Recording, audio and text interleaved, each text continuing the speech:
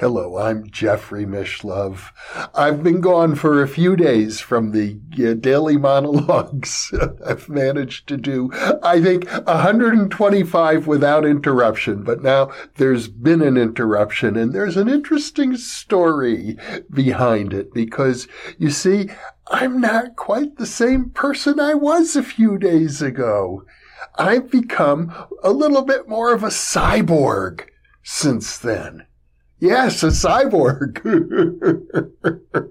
You are looking at a cyborg. And what I mean specifically is right here. It's still healing up. I have a pacemaker. I have a computerized device that has been implanted inside of my body that is sending electrical signals into my heart to control my heartbeat. It's really something. We live in a world in which people are becoming more and more like cyborgs, and I've taken a big step in that direction. You know, years ago when it became a fad for young people everywhere to pierce their bodies, their tongues, their noses, their ears, their lips, body piercing has become a big thing globally. And I had the intuition that this is just a step in the direction of people becoming, part human and part, I don't want to say exactly mechanical, but I'm looking for the right word, cyborgical. Perhaps we are combining our bodies with the instruments of technology. So we are very slowly and gradually mutating ourselves in my pacemaker, which, when I was born, they did not exist. This is a development in my lifetime, although I've studied the history of it. And it actually, you could say that there are intimations of this going back thousands of years when they used to stimulate people with electrical fish if their hearts had stopped. Well, there's a lesson in all of this, and here's where it begins. About 10 years ago, I was on a treadmill test, stress test, in a cardiac facility in Las Vegas, where I then lived, and my heart actually stopped for about 6 seconds while I was on the treadmill. I nearly lost consciousness, but I didn't. But you can imagine it freaked out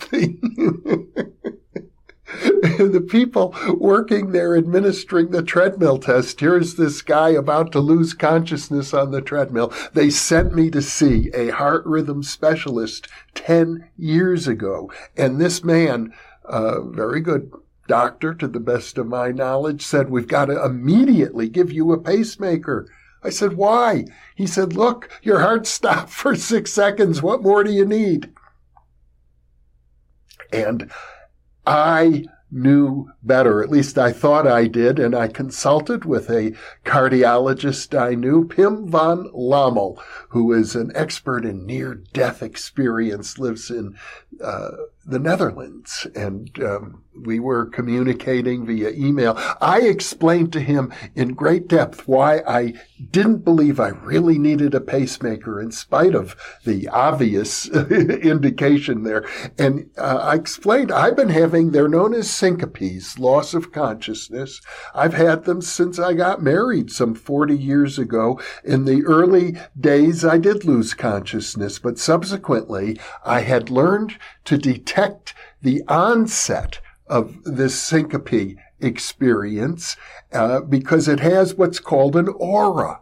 You can tell that it's coming, it's about to start. And when I feel it's about to start, I've learned that I could make a fist with both of my hands and retain consciousness. And I also learned that for me, this experience, which is known as a vasovagal syncope, occurs typically if I'm engaged in athletic activity, like I'm running, sprinting, and then I stop suddenly.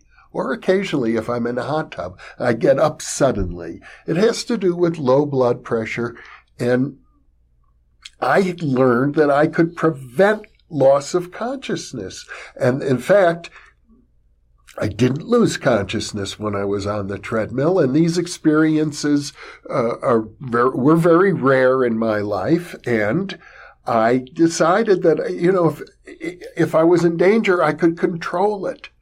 And I explained all of this to Pim van Lommel, and he said, well, I think you're right. You probably don't need a pacemaker now, but you will eventually. 10 years ago, I was in my early 60s, and I figured by the time I'm 70 or so, I am going to need a pacemaker. I knew that, but it was in the back of my mind. I wasn't paying a lot of attention to it at all. So I have this pacemaker now. It was put in on Friday, the 6th of July, 2 days ago, and it happened suddenly. You see, now I'm in a new community. I went to see a cardiologist here in Albuquerque just to check in, and he said, well, I see you have a bit of an irregular heart rhythm. Why don't you see the heart rhythm specialist? Just check in with the fellow. I did. I had a nice talk with this doctor, brand new. I was his first Albuquerque patient, although he was a very experienced doctor who had moved here from Farmington, New Mexico. And he spent a lot of time with me, and he said, well, let's hook you up to a 30-day heart event monitor, and then we can make a better determination of what you need. And he called me up suddenly on Thursday, the 5th of July. He said, look, your heart monitor just showed that your heart stopped for 3.5 seconds. Well, no big deal to me. I didn't feel any symptoms, but he said 3.5 seconds between heartbeats. That's less than 20 beats a minute. He said, you're at risk. I need to give you a pacemaker. And I thought, well, there's no rush. But then I realized I have a busy travel schedule. And if I'm going to meet my travel commitments and also allow time to recover from the surgery, I better get this pacemaker put in right away. So the very next morning, there I am in the hospital. It was an outpatient procedure, but it lasted all day. I was there from 8 a.m. to 5 p.m., and I think the procedure itself ran about 4 hours because in addition to putting in a pacemaker, they actually did what's called an ablation, which is he managed to put an electrical wire with, I guess, a laser attached to it all the way into my heart, going up from a vein in my groin. And I'm wired up with all kinds of monitoring going on. I'm half conscious. They sedated me, but did not anesthetize me, so they could actually talk to me during the procedure. But the sedation was such, this is so interesting from the point of view of consciousness. I'm half awake, able to speak to the doctors, but after the procedure is over, I have no memory of it whatsoever. They do so much with these various drugs that can affect consciousness, and I think it's quite interesting. And this is all about consciousness, really, about losing consciousness and regaining consciousness. And because of the fact that I've experienced these vasovagal syncopes for decades, it's been something I've been well aware of. In fact, typically when I start to get one of these syncopes, it is very seductive. I get this feeling I'm going into a deep, sweet space. It's like, this feels good. I might have an out-of-body experience, and I'm kind of looking forward to it, getting ready to enjoy it. But my wife, who sees me losing consciousness, freaks out a little bit, and I don't blame her. So she's encouraged me not to go with it, but rather to fight it. And so, of course, I have, for her sake. I don't want to frighten her. Well, here I am now with a pacemaker. And the irregular heartbeat, or AFib, that I had has been removed completely. My heart is beating faster. It's beating more regularly. I expect this is going to extend my lifespan. My mother-in-law had a pacemaker, and she lived to be 98. In fact, She used to complain. She said, I don't want to live so long. If I didn't have this pacemaker, I could die, which would be good. She didn't want to live to be 98. I think she outlived her husband by 30 years. But that's what pacemakers will do. They will extend your life. So I'm glad to have it. It means I'll be with you longer if all goes well. But what is the lesson for you in this? And let me ask you this. Think back about 10 years ago in your life.